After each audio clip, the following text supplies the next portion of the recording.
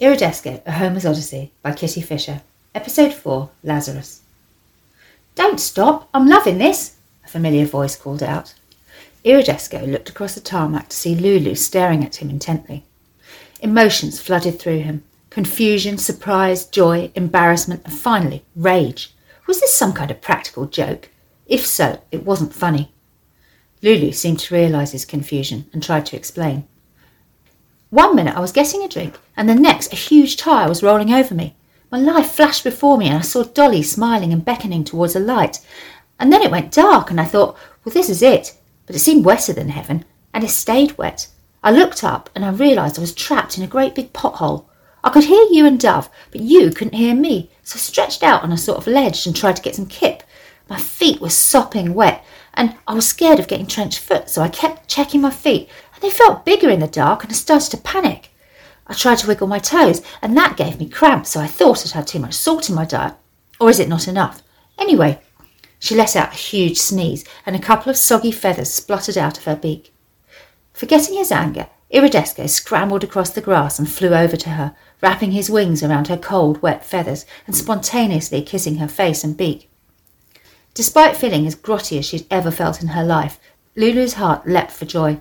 She ached all over, and she badly wanted to sleep, but they had to get going if they were to find a place to stay that night. Princess Noodles had some connections in Soho and Chinatown, but it had been a long time since she'd been into London. She suggested they fly northwest until they could see the city centre and the Thames. There they would find the Globe Theatre, a place where she and Roger had enjoyed nights out in their courting days. The weather was once again sunny as the pigeons said goodbye to Noodles and her bodyguards. They gained height rapidly and headed away from the sun towards the distant silvery cluster of skyscrapers on the horizon. Buildings of all shapes and sizes jutted out, sharply pointed, angular or curved, each one glistening like crystal stalagmites. At first, the countryside below them was a dense woodland. Bluebells had sprung up beneath the trees, and the scent of wild garlic floated in the spring air, causing the pigeons to swoop down through the leaves to investigate. Further north, fields gave way to clusters of brick houses, allotments, trampolines, roundabouts and traffic lights, then rows of shops and recreation grounds, railways, bridges and tunnels. These were places where groundlings would normally be seen scurrying around with shopping trolleys and baby strollers. Now it was a ghost town. A few individuals furtively entered corner shops or jogged through the streets in pink and green lycra, but each seemed to be intent on completing their business and returning home. The only consistent activity was the police cars steadily cruising the streets. Being naturally gregarious creatures that had always lived close to humans, the pigeons felt a sense of anxiety at this strange new world. In Brighton, they had huddled in the chlorine-scented air pumped out of pipes above the leisure centre or in bakery extractor fans. Scraps of discarded food were another benefit of living near groundlings. Their first impression of London were of a strange world, one that suggested empty beaks and cold feathers. The Thames was a greyish-green ribbon that snaked out of the city towards the sea. On the riverbank, cyclists and joggers passed each other at an equal distance, as though repelled by invisible magnets. They passed Tower Bridge and the Golden Hind, and eventually saw the half-timbered walls of the Globe Theatre. The thatch of the Globe was warm and crunchy under their feet. It spread out in an O shape, with a hollow centre like a giant doughnut. They walked cautiously around the edge and peered down inside. The building was completely empty now, except for a number of pigeons. Just below them, 3 birds were engrossed in conversation. Peering down, Dove cleared her throat to indicate their presence. The pigeons cocked their heads as though weighing up the new arrivals. Then a small angular bird stepped forward and spoke to Dove directly. "Good morrow, art thou hungry, fairest one? The golden eye of day sets in the west. Full on thy brow the rays do chide thy cheeks, and warm soft plumage ruffled in the wind. Let's feast on vetch and grain from yonder park, whose seed pods do disgorge for weary beaks, and water glisters on this sceptred realm for birds that strut and fret upon this stage." Dove sighed. She was exhausted and in no mood for idle chat. What she wanted was a beak full of junk food and a roost above an extractor fan. After that she might contemplate some small talk. This reminded her of the strange conversation between Roger and the crows that night at the Dovecote. It had sounded like complete twaddle then, and she didn't like it any more now. Sensing her lack of interest, the pigeon that had spoken changed tack. "Allow me to introduce myself. I am Iago, playwright, player, and director at the Globe. These fellows are my companions, Red and Biscuits. You must be exhausted, dear friends. Please make yourselves comfortable. There's food in the auditorium and water in yonder fountain." He gestured in the direction of the park that they had just flown over. The friends settled in a quiet corner of the balcony whilst the actors finished rehearsing. Red was a large sandy-coloured male with a ruddy complexion, and Biscuits was a fast-moving, nervous-looking bird with eyes that darted around and thin legs that moved as though they were walking on hot coals. Like most of the other tourist attractions in London, the building was closed now, but the open roof meant that the pigeons had it to themselves. Several nests had been established where the wooden beams joined together, and broody parents sat contentedly on their eggs, watching the actors rehearsing. Red charged at the others, feathers puffed up in fury. They backed away, and Biscuits pretended to faint as a number of actors crowded around him, weeping. In the next scene, a fight broke out, and Biscuits tried to break it up. Absorbed in the acting, Iridesco and the girls soon forgot the world around them as they absent-mindedly munched on seeds. When the rehearsals finished, the actors invited their guests to join them. Since the theatre had closed, it had been a dull life for pigeons that lived at the Globe. They were birds who thrived on arts and entertainment, and they missed seeing the groundlings performing. Many of them had been drawn to London by the street theatre and buskers, and had stayed there to raise their families. "There'll be no place left for us if this goes on," muttered Biscuits. "All the coffee shops are closed and food's getting scarce." "It's very kind of you to take us in. Brighton's the same. Everyone's getting hungry," said Lulu. "We're heading to Trafalgar Square to speak to the pigeons there. We were told they'd be able to help," added Iridesco. "Well, I dare say they would," said Iago, looking thoughtfully at Iridesco and the others. "Of course, you're about 20 years too late. The great Pigeon Council of the past no longer convenes there. It's more of an underground network now, but there are few of the old faces still around." Red turned the conversation back to food. "We pigeons have had to change fast. The riverbank used to be littered with all kinds of food. Burgers, cakes, chocolate. Not good for wild birds or humans. We're granivorous." Duff made a quizzical expression, twisting her beak and looking to Lulu for clarification. "It means we should only eat seeds," added Iago. Lulu was fascinated. "But where do you find seeds and berries in the city?" "The parks are good for blossom and greens now, and there are roof gardens and wild areas, but a lot of the groundlings have started to feed us since they've been stuck indoors. Not junk food, though, proper bird seed. I could take you up to the best spots if you like," Iago ventured. "We could head across the river and up Regent's Canal. It's like being in the countryside." Crossing the Thames, the pigeons gazed in awe at the bridges that spanned the river. Each one provided comfortable lodgings for a number of birds and their families. Next to wooden piers, river cruisers were moored alongside floating restaurants. Flowers wilted behind perspex windows. It was a sad sight. The friends remembered the bustling tables outside restaurants in Brighton. They too would be empty now, shutters closed and plants left unwatered despite the warm weather. Soon they reached the basin of the canal. Tubs of geranium stood on railway sleepers along the edge of the towpath. On the opposite side, Victorian red-brick warehouses had been converted into studios and gyms, their reflection rippling on the water below. A pair of swans glided between the colourful barges that were tethered to the bank. Iago perched on a girder beneath a bridge, and the others joined him to survey the scene. Most of the barges along here are empty now, although those ones are great places to get food.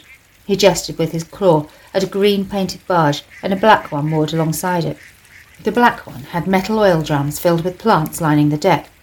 A rusty bicycle lay against it, and an orange cushion was next to one of the hatches. The hatch was slightly open, and a stainless steel bowl of water sparkled in the sunlight, with a few fine hairs floating on top.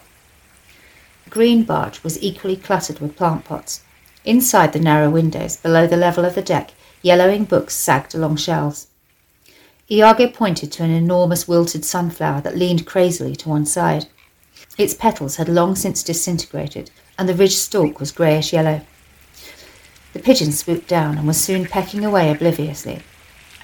Tasty seeds were embedded in the now dead flowers, but could be extracted by tugging firmly with your beak.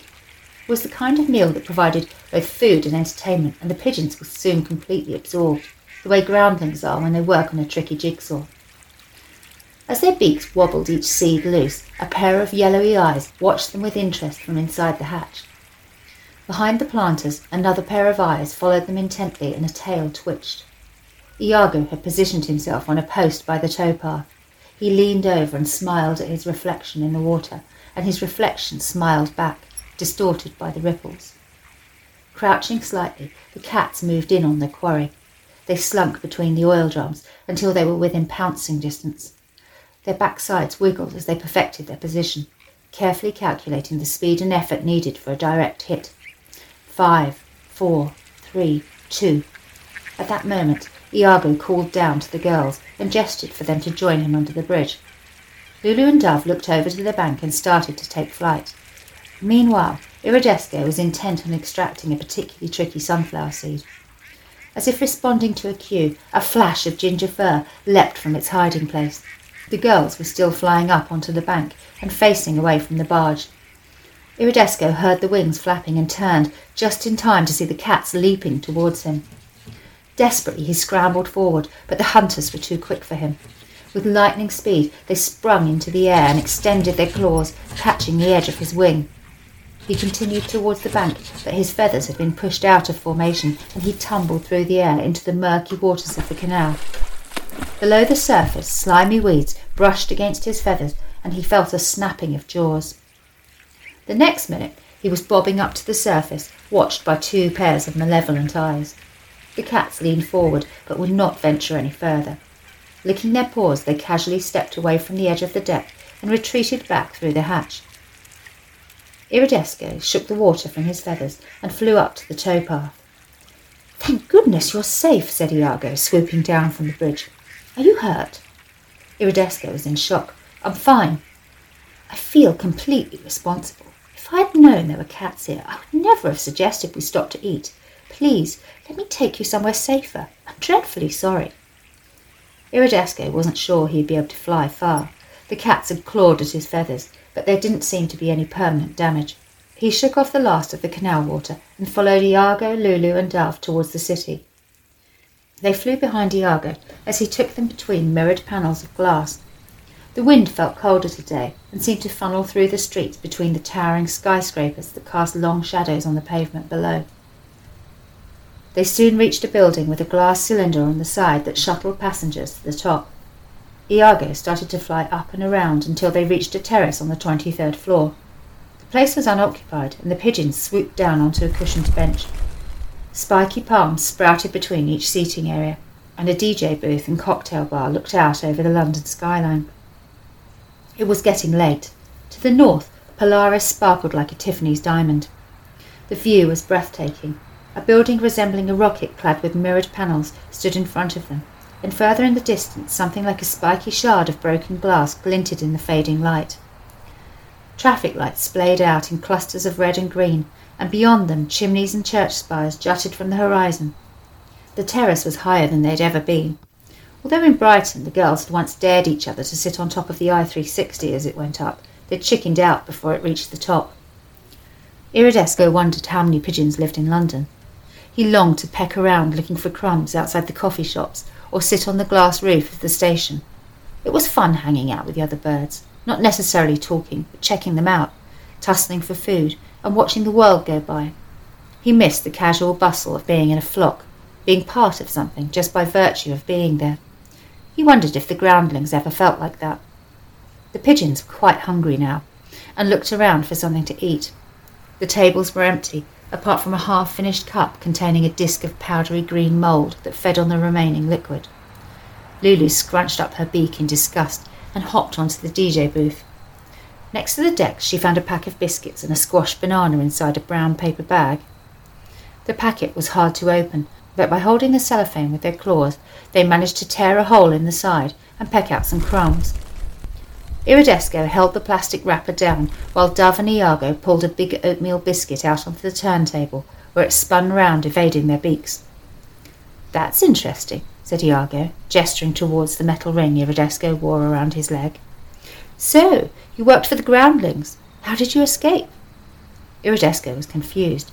He'd heard comments about his father's leg tag before, but had associated it with his travels. He'd never thought of asking questions about it. It just signified that he was special, like having unusual markings or a long beak. Now he wished he knew more. He thought back to his father's last words. It had been too much to take in. It hadn't made much sense, but he remembered something about letting his mother down. "It was my father's," he said, hoping that this would explain the matter. "He gave it to me." Iago smiled, taking another mouthful of crumbs. When he'd finished, he continued speaking. "There used to be a lot of feral pigeons here at one time. Most of them hung around Trafalgar Square. The groundlings brought offerings to us, as though we were gods." He laughed, revelling in the memory. "Things have changed now. They've turned against us." "But surely not all of them," said Lulu. "In Brighton, Big Daddy was always feeding us." "Huh! If you lived in Brighton, you will have seen a murmuration," he said, taking another peck of the cellophane. "A few starlings group together and swarm. Others join them. Soon thousands of birds are moving together. One changes direction, and all the others follow. It's as if one brain is guiding them all, a survival mechanism. Do you think one creature, like Bad Daddy, could change direction and act independently?" Duff frowned. "It's Big Daddy, not Bad Daddy." "But the principle remains the same. Groundlings are social animals. They do not think for themselves, but for their species." "How do you mean?" Iridesco was confused now.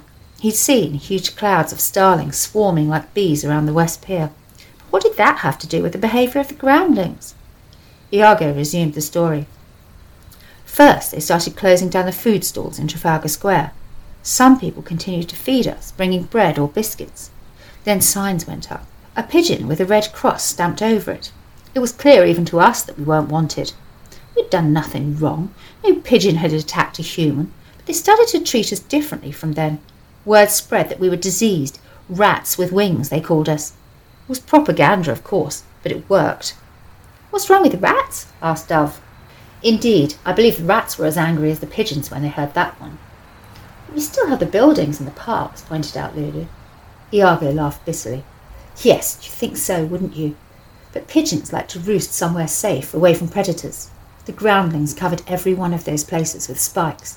A few of us were lucky enough to find a hole in an old building or a loose tile in a church steeple, but nowhere felt safe anymore. Sometimes even the branches of trees were spiked." "They do that to their own kind too," observed Lulu. "Make the benches thin and sloping, or pour dirty water on tramps sleeping in doorways. I can't imagine treating other pigeons that way." Dove and Iridesco nodded their heads. "Most of the younger pigeons either stopped breeding or moved out of the city. Now Trafalgar Square is filled with kiosks selling cheap knock-off tat that nobody wants. Alas, London is more about giving the tourists what they think they want than celebrating what made it great in the first place. Do you know Elizabeth Taylor fed pigeons in Trafalgar Square?" He looked up, checking each of their faces for some recognition of the significance of his words. Receiving none, he sighed and defecated on the turntable. "Groundlings and their allies are not to be trusted any more. We are at war." Iago glanced at Iridesco for a moment and shook his head, as though forcing his mind to focus on the present. "Anyway, allow me to show you around the rest of the city. Red and some of the other players from the Globe will probably be in Hyde Park now. We'll meet up with them before it gets late." The pigeons couldn't wait to swoop off of the balcony and soar down, circling the glass edifices and peering into the buildings. The offices on the top floors were adorned with paintings and sculptures, with windows that looked out across the city like the nests of eagles perched on rocky mountain tops. Iago flew down over the dome of St. Paul's, delicate stone church spires, statues of long-forgotten heroes, and Shelley cottages and grottos nestled like rare fossils amongst bus routes and traffic lights, candy kingdoms and Starbucks. The pigeons followed the river for a short distance and headed north through houses that reminded them of Brighton. The tall white facades with columned doorways surrounded squares full of trees and shrubs. Although there were fewer crumbs on the floor, the small gardens dotted around the city presented opportunities for foraging. The branches were perfect spots to clown around with the other birds, chucking pink blossom at each other and tearing through the branches, flapping madly like rabid dogs. They soon reached the park and joined a group of pigeons pecking around a bench. The bench itself had been cordoned off with plastic crime scene tape, but an elderly groundling stood nearby shaking out carrier bags of grain. All the local pigeons seemed to know her and considered her something of an honorary bird. Like Big Daddy in Brighton, She spoke to them and knew many of them by sight, giving them pet names. "There you go, Saffron. Don't worry, Elvis, you'll get your share. Oh, Bluey, I haven't seen you for some time. Here's a nice bit of apple. I know you like them." She continued on like this for almost an hour. Birds settled on her head or flapped around as they balanced on the sleeve of her raincoat. When she saw Biscuits, her face lit up, and she took a small packet of custard creams from her pocket and crumbled them up for him. He hopped onto her hand and started pecking at the crumbs and looking up into her eyes lovingly. She kissed him gently on the head and stroked his beak. When she'd finished, she took out the last crumbs from the bags and folded them up before placing them in a tartan trolley on wheels. The pigeons had already eaten, but they were keen to meet the other birds, so they flew in amongst the group, pecking at the last of the seeds. They soon spotted Red. His body was large, and his wings and back were an unusual gingery brown, with a dusky pink chest. The birds were soon exchanging stories. It seemed that all the action had moved away from the cafes and tourist attractions to the parks and balconies. Iridesco looked over at Lulu. She was talking to Biscuits and Iago. At that moment she looked up and gazed into his eyes. Her feathers fluttered in the breeze, and she smiled at him.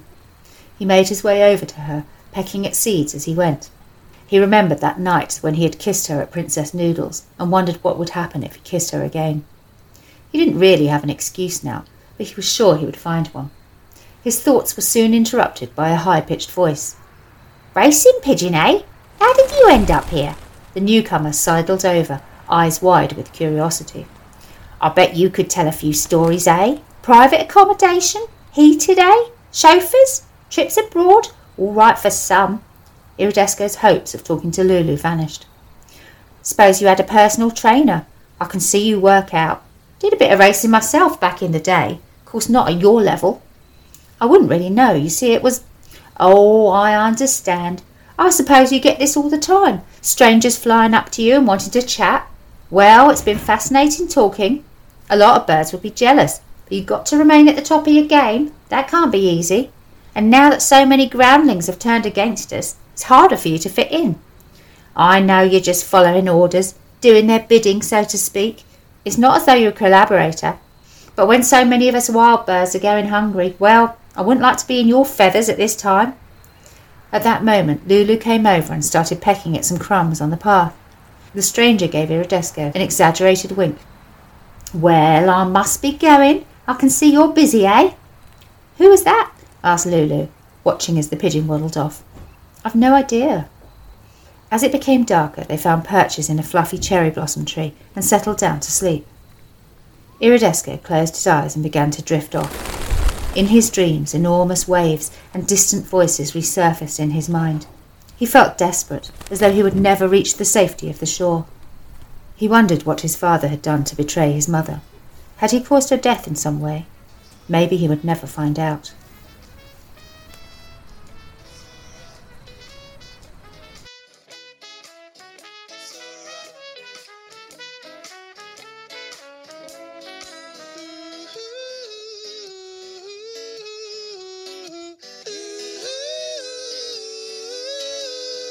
Thank you for listening. Iridesco, A Homer's Odyssey, was written and narrated by Kitty Fisher with music from The Big Push.